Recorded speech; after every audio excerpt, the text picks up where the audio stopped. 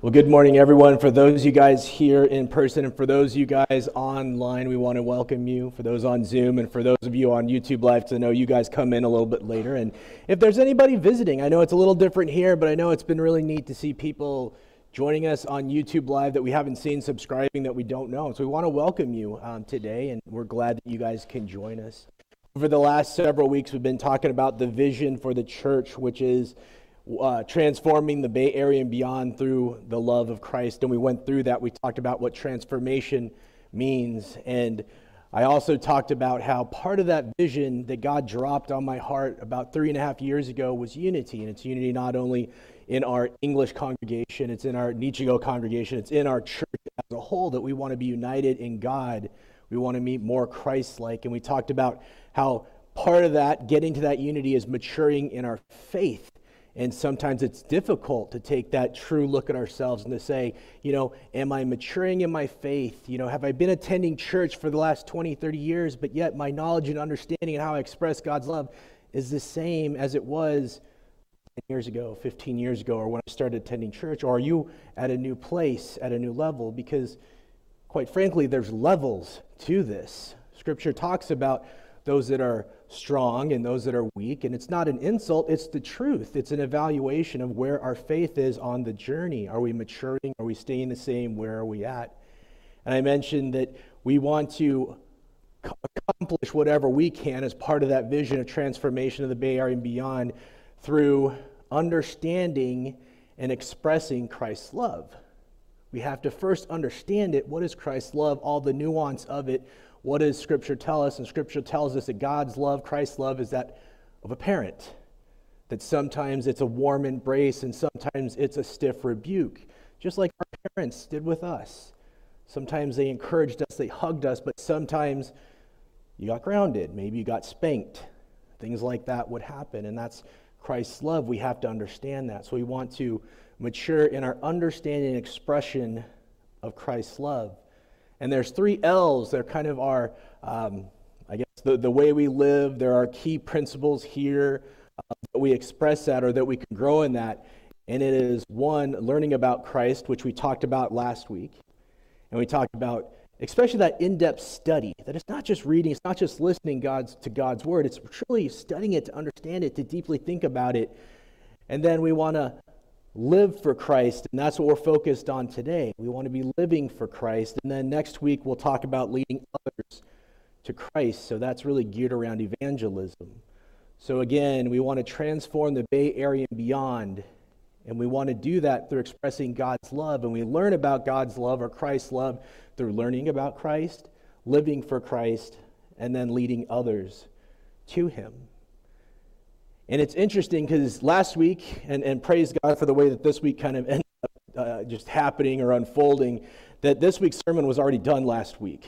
There was just too much content, too much, and God was like, you're going to be on the phone with people every day this week for hours and hours. And our board knows that's exactly how I spent this week, every day on the phone constantly with people. And that's fine. But I'm so grateful to God that the sermon was already done. And so what we learned last week is that it is incredible to learn about Christ, but we can't just stay there. It's not enough just to learn about Christ. Philippians 4:9 says, whatever you have learned or received or heard from me or seen in me, put it into practice. And the God of peace will be with you. James 1 verses 22 through 25. But don't just listen to God's word. You must do what it says. Otherwise, you are only fooling yourself. For if you listen to the word and don't obey it, it is like glancing at your face in a mirror. You see yourself, walk away, and forget what you look like. But if you look carefully into the perfect law that sets you free, and if you do what it says and do not forget what you heard, then God will bless you for doing it. Amen. Lord Jesus, we pray over the word today, Lord. I pray that as we continue unpacking the vision that you have for this church, Lord, that you would guide us in our understanding and expression of your love. Help us, Lord, to be that united church that is growing in our faith, that we can be part of that transformation that you want to see, Not just here at this church, not just in the Bay Area, beyond everywhere, Lord Jesus. We want to remember our brothers and sisters, Lord, who are going through much in the Ukraine right now, Lord. There's so much brokenness in the world, and thank you, God, that we aren't seeing wars here in the United States, Lord, but we are seeing wars in other places. And Lord, it's so encouraging as I read that there are pastors in Ukraine, Lord, that they are encouraging their people to trust in you, because the revelation will come, the renewal of people's spirits where they are afraid, they are scared, Lord Jesus. We need to be focused on you, because it is only you. You are the one that transforms and renews. So we pray for those everywhere, Lord Jesus, who need encouragement through you. We pray for those that don't even know who you are, Lord Jesus. And so I pray today, Holy Spirit, that you would guide my words, speak to me and through me as we take a look, Lord, at what it truly means to live for you, to truly live in a way that you are our everything, that you are in control. We pray all this in your name. Amen. So now again, we're taking a look at what it means, what happens when we transition from learning about Christ to living for him.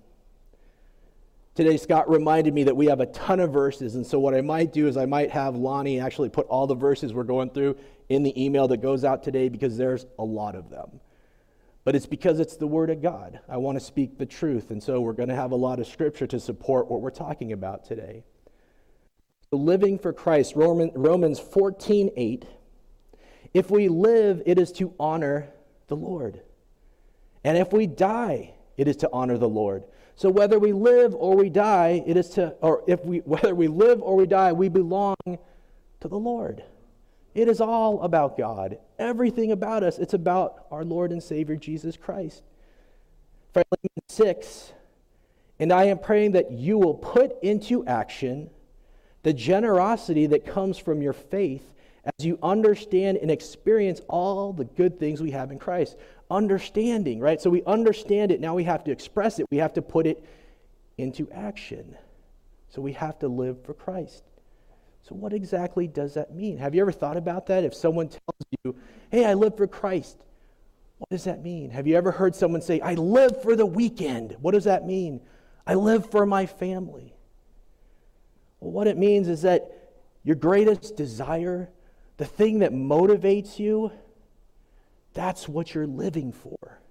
So when we're talking about living for Christ, we are saying that Christ is our greatest motivation. His desire, pleasing God, his plans and purposes, that is not only our priority and goal, that's our reason for living. Is God your everything? It's a powerful question that we need to ask ourselves. Galatians 1:10, it puts it this way. Paul is saying, am I now trying to win the approval of human beings or of God? Or am I trying to please people? If I were still trying to please people, I would not be a servant of Christ. So ask yourselves, if you are a Christian, or if you are truly a believer in Christ, are you living for God, or are you living for other people? Do you care more about what God thinks, or do you care more what people think? Because Paul said it right there. If I'm putting other things above God, I'm not being a servant of Christ. I'm not a believer. So let's talk about, and what we're going to really camp out a lot today is ways that living for Christ is expressed in the lives of Christians. So hopefully for many of you, this is confirmation of the way you live your life, but hopefully it's also an encouragement of maybe areas in your life that you need to work on. And the first one is being dead to sin. But what does that mean? We talk about, when you're a believer, you are now dead to sin. It means that it doesn't mean that we are sinless. So we have to understand that we always have a sin nature. Unfortunately, that's just who we are. But we don't have to be controlled by our sin nature. Scripture tells us that we are no longer slaves to sin. We are not bound to sin. Romans 6, verses 11 and 12. In the same way, count yourselves dead to sin, but alive to God in Christ Jesus. Therefore, do not let your sin reign in your mortal body, so that you obey its evil desires. So let me kind of give you an illustration of that. I could be in a situation where I'm very angry with someone. I want to lash out in that anger. Well, that's sin. If I was a slave to sin, if I wasn't a believer, I'm in trouble, because chances are my flesh, my anger is going to take over, and I'm going to do something. And I probably won't regret it. I'm going to lash out. I'm going to hurt somebody because I'm angry. But when we have Jesus as our Lord and Savior, we're not slaves to that sin anymore. It doesn't mean that it still can't creep up. It doesn't mean that we won't do it. It means that if we are maturing in our faith, we can say, Lord Jesus, please help me. Take this temptation to want to lash out away from me. That's what it means to be dead to sin. It doesn't mean that you don't sin. It just means now you have an advocate, Jesus Christ, and the Holy Spirit within us that can help us to overcome that sin. We are dead to our sin. We are alive in Christ. That's what it means. And I felt compelled to explain that because, as we'll see later on here, and I love our community group from last week, because one of the things we talked about is the Bible is hard to understand, and it is. That's why we need to study it, but not just study it, we need to talk about it, right? We have to have trusting resources that we can go to help us understand it and apply it to our lives, because the truth is it can be really complicated, and it can be really challenging. But that's what it means to no longer be slaves to sin. That's one way that we express living for Christ, as we understand that we are no longer slaves to sin. So we have to ask ourselves, when I go through a temptation, do I turn to God? Do I rely on the Holy Spirit to help me? And anger is just one. I pray for those of you that are single. It doesn't matter if you're single in your 20s or you're single in your 60s. It doesn't matter. Sexual temptation is a real thing. And when you're in those moments, and again, it's funny, I hear people that are in their 60s that are like, well, that doesn't really count for me. Yes, it does. How does it only count for a 20-year-old, but it doesn't count if you're 60? It absolutely does. The Bible does not change. But can you fight those temptations? When you're in those moments, do you ask God to help you? Or men and women both, this is something both struggle with. Pornography is another issue that both men and women struggle with. When something pops up on your screen, whether you caused it to pop up there or it just happens to pop up, do you ask God to help you? Help me not fall down this slippery slope. Right? So it's not just anger. There's a lot of things. We just have to call those sins out. Otherwise, we are still enslaved. We're in bondage to our sin. Call it out. Pray about it. Because if you are a believer, you have the power of the Holy Spirit to help you. Doesn't mean you won't flounder. It doesn't mean you won't struggle with those things, but it means there's someone, an advocate, that will be there for you to help you through those situations. We also have to continue to read and study the Bible. And this is so important because I think that many people, at a certain point, they feel, oh, I don't really need to study the Bible anymore. I'm saved. Well, you're fooling yourself. Joshua 1:8, this book of the law shall not depart from your mouth, but you shall meditate on it day and night, so that you may be careful to do according to all that is written in it. For then you will make your way prosperous, and then you will have success. Day and night, we have to be meditating on God's word, on Scripture. Not just when we feel like it. Day and night, it's a daily thing. And the reason why this is so important, and especially if you are even further along in your journey of faith, if you are maturing, the reason why it's so important to continue not just reading, but studying God's word, one, it's because God's word is living and active. Hebrews 4:12, for the word of God is alive and active, sharper than any double-edged sword. It penetrates even to the dividing soul and spirit, joints and marrow. It judges the thoughts and attitudes of the heart. It was funny, I was talking to Emily this morning. I'm like, hey, so what does this scripture mean to you? And she's like, that's a good question. I don't know if I've thought about it tons. So we talked about it, and she got it. But it's kind of funny. We talk about these verses in church and in Bible studies and children's church, and we don't really dissect what it means. Because what does it mean that it's living and active, right? Because doesn't that sound a little illogical to you? Is it living and active? How does that work? Well, it's the Word of God spoken or expressed through human authors that were divinely inspired by the Holy Spirit. So this is God's word. So it's just think about the words of your parent. So if I'm in a situation where I'm about to make a bad choice, sometimes my parent's voice pops into my head. Well, it's the same thing with God's scripture. God's word speaks to us. Also, it changes us. Have you ever been in a situation and you were about to sin, about to do something wrong, and a scripture comes to your mind and it's not guilt that you should be feeling. You should be challenged by the Holy Spirit. It convicts you. Right? It's conviction, not guilt. Guilt, I don't believe, is of God. But being challenged, being convicted is absolutely what God does. It's a conviction of the Holy Spirit. It's alive and active. Have you ever been in a situation where it does that? God's word, it transforms people and their thinking. You can look at God's word and read it, and you can be like, wow, I need to know who this guy is. I want to change my life. I want to surrender my all to God. That's because it's living and active. They're not dead words. They can transform you. Again, another verse we talk about all the time, but I don't think we dissect it, so it makes it confusing to people. They're like, wait, so is it audibly speaking to me? I don't get it. I don't understand. It affects us. They're God's word. They're the words of our Father God that can remind us, that can teach us, that can equip us, encourage us. Because it is living and active. One reason we need to continue studying and reading God's word.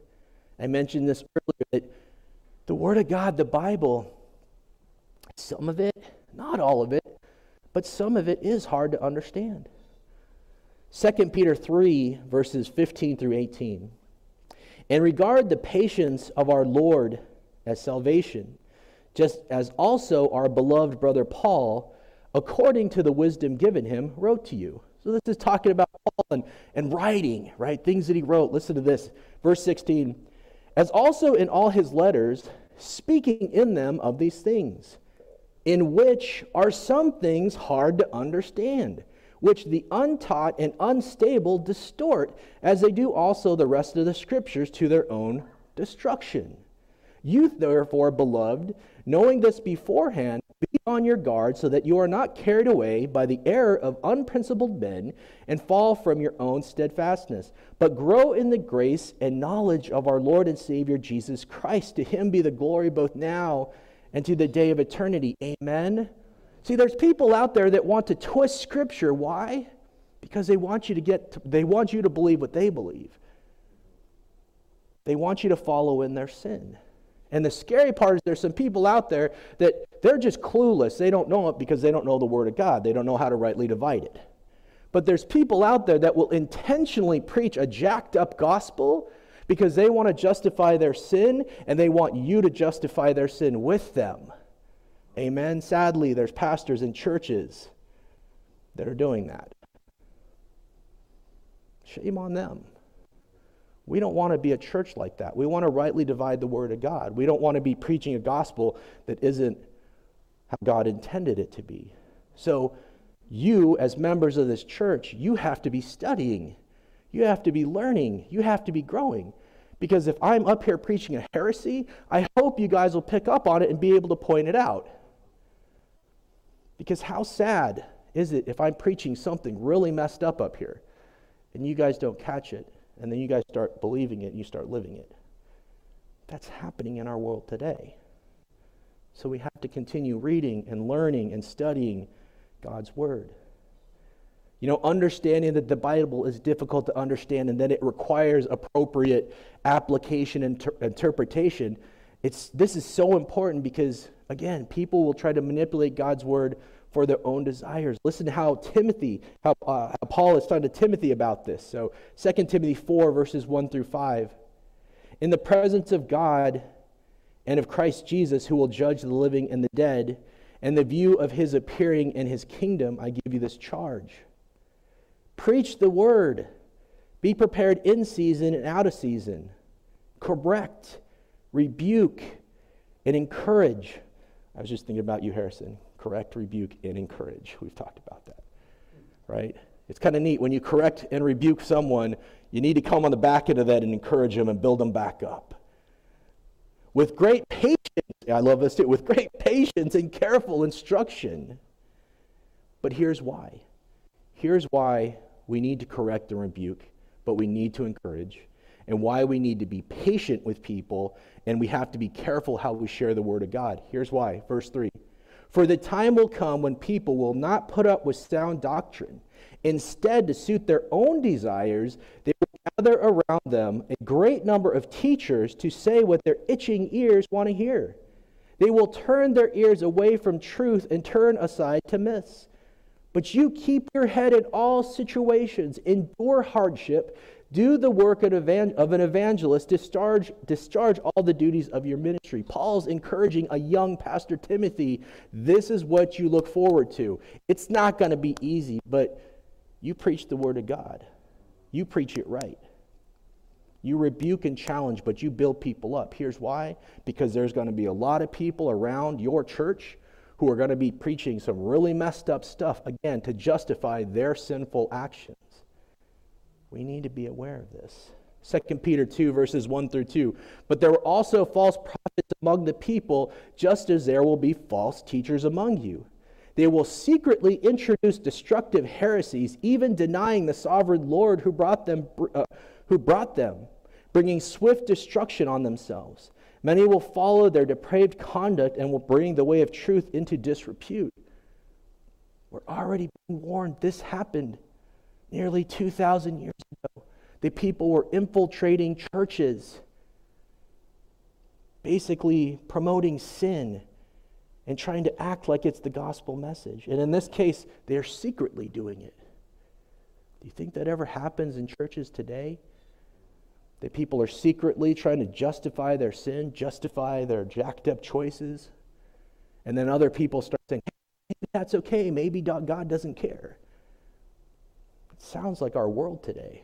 Sounds like our churches today. Another reason why we have to continue the study and reading of God's Word is that certain aspects of Scripture are spiritually discerned. You know, we talked about a little of this last week in our mixed group. That sometimes some of Scripture, some of the Bible, some of it's a little confusing because God intended it to be that way. He intended some Scripture to only be revealed through His Holy Spirit. There are certain things that only make sense through spiritual eyes, through the power of the Holy Spirit. This means some of God's wisdom, which is revealed through His Word, is only discerned through the power of the Holy Spirit. That's why the Holy Spirit's so important, not just the way that He empowers us to do ministry, He empowers us with special gifts, discernment, those things, but also how to understand some of God's Word. Scripture also tells us that maturing in our faith is also key to understanding knowledge and the wisdom of God. 1 Corinthians 2, verses 4 through 10. My message and my preaching were not with wise and persuasive words. Right? Paul's saying, I wasn't up there preaching all incredible. I wasn't this incredible communicator. Listen to what he says. But with a demonstration of the Spirit's power. The Holy Spirit spoke through Paul. Not these incredible words. He wasn't an incredible linguist. The Holy Spirit empowered him to speak God's words. Verse 5, so your faith might not rest on human wisdom, but on God's power. We do, however, speak a message of wisdom among the mature, but not the wisdom of this age or of the rulers of this age who are coming to nothing. No, we declare God's wisdom, a mystery that has been hidden and that God destined for our glory before time began. None of the rulers of this age understood it. For if they had, they would not have crucified the Lord of glory. However, it is written, what no eye has seen, what no ear has heard, and what no human mind has conceived, the things God has prepared for those who love Him. These are the things that God has revealed to us by His Spirit. The Spirit searches all things, even the deep things of God. So there's certain revelation in the Bible that we can only discern through the power of the Holy Spirit. Isn't that incredible? That, if anything, should be motivation of why we want to mature in our faith. Because we want to know some of that knowledge of God that is hidden to us through our human wisdom, through our human eyes. We want to mature in our faith so we better understand it, so God will reveal those things to us. Another way that living for Christ is expressed in our lives as Christians is developing a genuine relationship with God. I won't, actually, I'll read this later on, but John 3:16, it's such a beautiful verse. We are shown, God tells us he died for us. We have salvation through him because he loved us. I'll be reading this verse again, so that's why I'm not going to read it. Psalms 86, verse 15, but you, Lord, are a compassionate and gracious God, slow to anger, abounding in love and faithfulness. Doesn't that sound like a God that wants a relationship with you? Why would he be patient in his anger? Why would he send his son to die for us if he didn't want a relationship with us? God loves you. God wants a relationship with you. He doesn't just want you to think of him as this thing that's just a religion. No, he wants a relationship with you. But we've talked about this time and time again, that just like a relationship with your loved ones, this is a two-sided situation. God is not just going to chase you down and not expect you to do something. You have to put some effort into this relationship. Again, I reference any of you that are married, if you're dating, if you were to ignore your significant other for a week, I think there would be problems. Well, it's the same thing with God. He doesn't just sit there and say, hey, it's cool that you ignore me. It's cool that you never talk to me, right? It's a relationship. James 4:8, come near to God, and he will come near to you. Wash your hands, you sinners, and purify your hearts, you double-minded. I don't want to focus on the sin part of that. I want to focus on the beginning. It says, come near to God, and he will come near to you. Are you doing that? Are you seeking? Are you chasing after God? Or when tough times happen, do you look towards the world for comfort? We need to wrap our minds around God wants us to go to him first. He wants to be our first counselor. He wants to be the first person that we go to for a hug because he wants a relationship with us. Jeremiah 33 verse 3, call to me and I will answer you and tell you great and unsearchable things you do not know. Call to him. He'll answer. He wants us to be in relationship with him. 1 Peter 5:7, cast all your anxiety on him because he cares for you. I know many of you are dealing with anxiety and stress. We had a book study that was packed because people are dealing with so much right now. Cast your cares upon God. Tell him what's going on in your life because he cares about you, because he wants a relationship with you. God doesn't want blind obedience. He wants us to obey him and his commands because we love him. It's the same thing with parents. Whether you are a parent or we all have parents. They don't want us to listen to them and obey them because they're this authoritarian figure. They want us to do it because we love them, because we respect them. John 14, verse 15, if you love me, keep my commands. 1 John 5, verses 2 through 3. This is how we know we love the children of God, by loving God and carrying out his commands. In fact, this is love for God, to keep his commands, and his commands are not burdensome. It's funny, there are, because I've talked to them, there are a lot of people I talk to. Maybe they've been Christians for a while, or maybe they're considering, and they think, these are too many rules and regulations. Christianity is too tough. I can't go around doing whatever I want. I can't indulge all my desires. It's too much. I don't want to get everything that gives me pleasure and have to lose it for this Jesus guy. But what I try to explain to them, if you will take that first step, if you will reach out and say, hey, I will try this out. I will sacrifice some of these things, some of my vices, those sinful things I just feel I have to do. If you will maybe give them up for a while, if you will pray and truly seek Jesus with all your heart, what's going to start to happen is his desires will be your desires. And so those things you thought were really tough to deal with, they won't be so more, because you're going to start to hate those things because God hates sin, so we need to hate sin. Right now, yes, sin probably seems for many of you very indulging and very incredible and fun and desirable. But the closer you get to God, you will start to hate those things. You will start to not want those things in your life. But we have to mature. We have to grow in our faith. This leads to another way that living for Christ is expressed in our lives, and it's becoming more Christ-like. It's becoming more like Jesus. If you look at like how Rome viewed, or that word Christian, it meant little Christ. It was meant to be a slight originally. It was kind of an insult, but in the end, it's really not. We want to be little Christ. We want to be more like Jesus. 1 John 2, verses 3 through 6, we know that we have come to know him if we keep his commands. Whoever says, I know him, but does not do what he commands is a liar, and the truth is not in that person. But if anyone obeys his word, love for God is truly made complete in them. This is how we know we are in him. Whoever claims to live in him must live as Jesus did. I think it's pretty clear. Must, not can, not should, must. We must live like Christ did. And if we truly love Christ, we need to obey his commands. Again, it doesn't mean perfection, because we're not perfect. Right? We're not perfectly holy. We're not perfectly righteous. Only Jesus is. But our goal, it should be perfection. Our goal should be to be like Christ. We'll never get there. We need to have humility. But if that's not our goal, that we want to be in complete obedience to God, then we're probably going to fall a lot shorter of that goal than if we make our target holiness.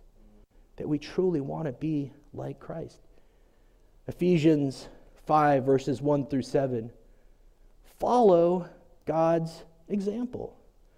Therefore, as dearly loved children, and walk in the way of love, just as Christ loved us and gave himself up for us as a fragrant offering and sacrifice to God. But among you there must not even be a hint of sexual immorality or any kind of impurity or of greed, because these are improper for God's holy people.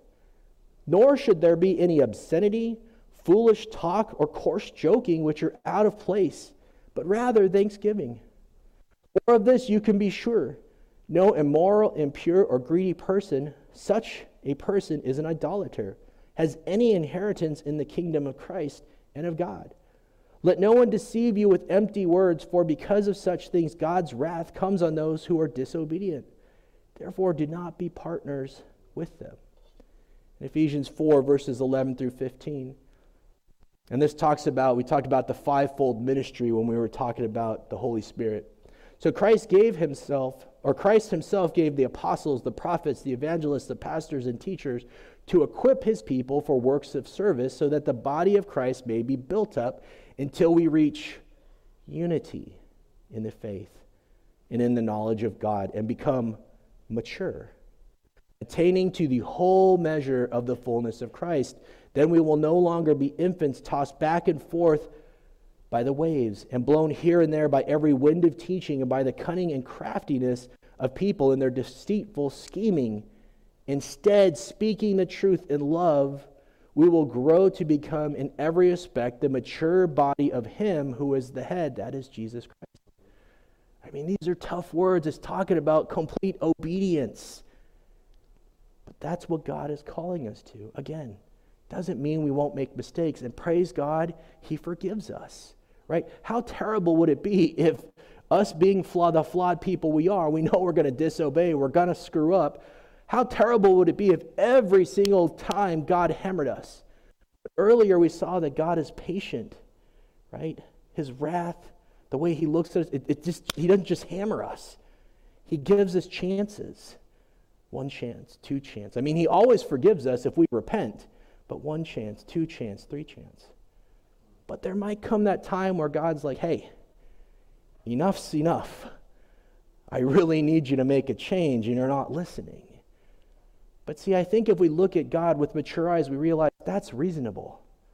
Because don't we do the exact same thing? We give people first and second and third chances, maybe 20, 30 chances. But at some point we might say, hey, you know what? That's enough. That's too much. Why do you keep doing this? I forgive you, but come on. Something's got to change. And it's no different for God. Living for Christ also means that we use our spiritual gifts and talents to serve God and others. Scott, I'm actually going to, the next 3 verses I won't do for sake of time, because we talked about that when we talked about the Holy Spirit. So this is where we go to John 3:16. So again, we want to use our gifts that the Holy Spirit gave us to help others. And I'll send out all these verses, but the verses basically say that's why we have the spiritual gifts. They're not for ourselves. They're not for selfish reasons. It is to help others. It is help the body of Christ. We also have to understand that we have an eternal reward. That's another aspect of living for Christ, that we aren't living for the now, we're living for the future. John 3:16, for God so loved the world that he gave his one and only Son, that whoever believes in him shall not perish, but have eternal life. Amen. Sometimes we wonder, what is heaven going to be like? And next week, we're going to talk about the reality, like heaven and hell, because they're both real. We just don't ever want to talk about hell because no one wants to go there. But it's real, and listen to this. It's basically the complete opposite of what I'm about to read in Revelation 21, verses 1 through 4. Then I saw a new heaven and new earth, for the first heaven and the first earth had passed away, and there was no longer any sea. I saw the holy city, the new Jerusalem, coming down out of heaven from God, prepared as a bride beautifully dressed for her husband. And I heard a loud voice from the throne saying, look, God's dwelling place is now among his people, and he will dwell with them. They will be his people, and God himself will be with them and be their God. Listen to verse 4. This is an incredible expression and explanation of what eternity with Christ will be like. He will wipe every tear from their eyes. There will be no more death, or mourning, or crying, or pain. For the old order of things has passed away.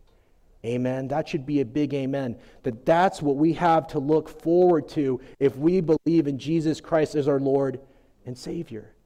That's what we have to look forward to if we share the gospel message with anyone and everyone around us. It's being eternally in God's presence. No more tears, no more pain and suffering, things that people went through in this world. That's not what eternity with God is going to look like. And I get it. There's a lot there in the book of Revelation that is very tough. What I wanted you to focus on was that last part, because we'd have to unpack a lot to get into all that. But that's what eternity looks like.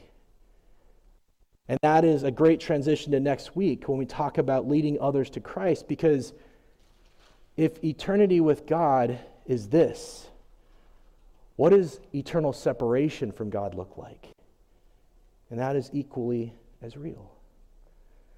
I had this final verse. It's a section, but I'm not going to read it. I'd love to, but if you guys at some point, again, I'll send this out, want to look at Colossians 3, verses 1 through 17. It is a great expression and explanation of a key component to all these ways that Christ's love is expressed in our lives. And what it is, it's basically the reality that living for Christ is a 24/7 situation, right? You can't go to church on Sunday and look a certain way, and then the rest of the week you look another way. You can't go to church on Sunday and talk about all these godly principles and things and act like you live them out, and then the rest of the week you don't. Right? Being a Christian, living for Christ, it's all God all the time. Literally. He permeates every aspect of your life. When you look at this verse, this passage in Colossians, that's what it talks about. It's the way you think, it's the way you act, it's everything that you do. We've talked about how God wants all of our mind, all of our heart, all of our soul. All of us, not part of us. Living for Christ means your entirety, your motivation for living is God, His will, His plans, and purposes. That's why I mentioned that the vision for this church, it's daunting. It is impossible without God, and it should be an impossible vision because it doesn't rely on God if we can do it. And just think about it. If the components that will help us to be part of that transformation of the Bay Area and beyond is learning about Christ, living for him, and leading others to him, just think about what we just read.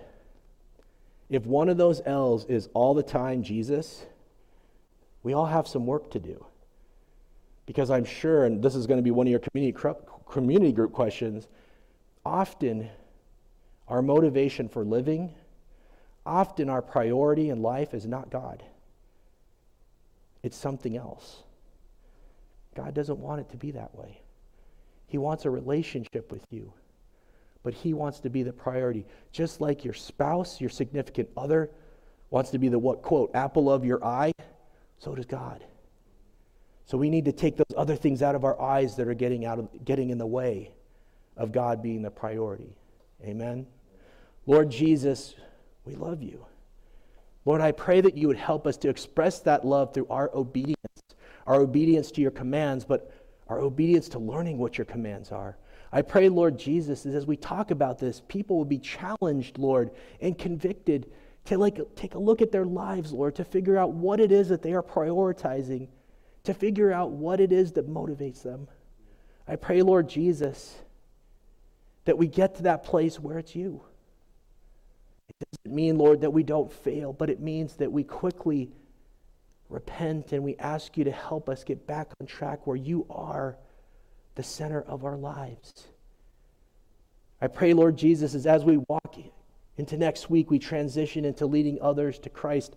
I pray, Lord, that even now you are stirring inside of people, Lord, that desire to recommit their lives to you, but not just saying it, to truly mean it, to truly say, I want to be obedient. I want you to be my focus, God.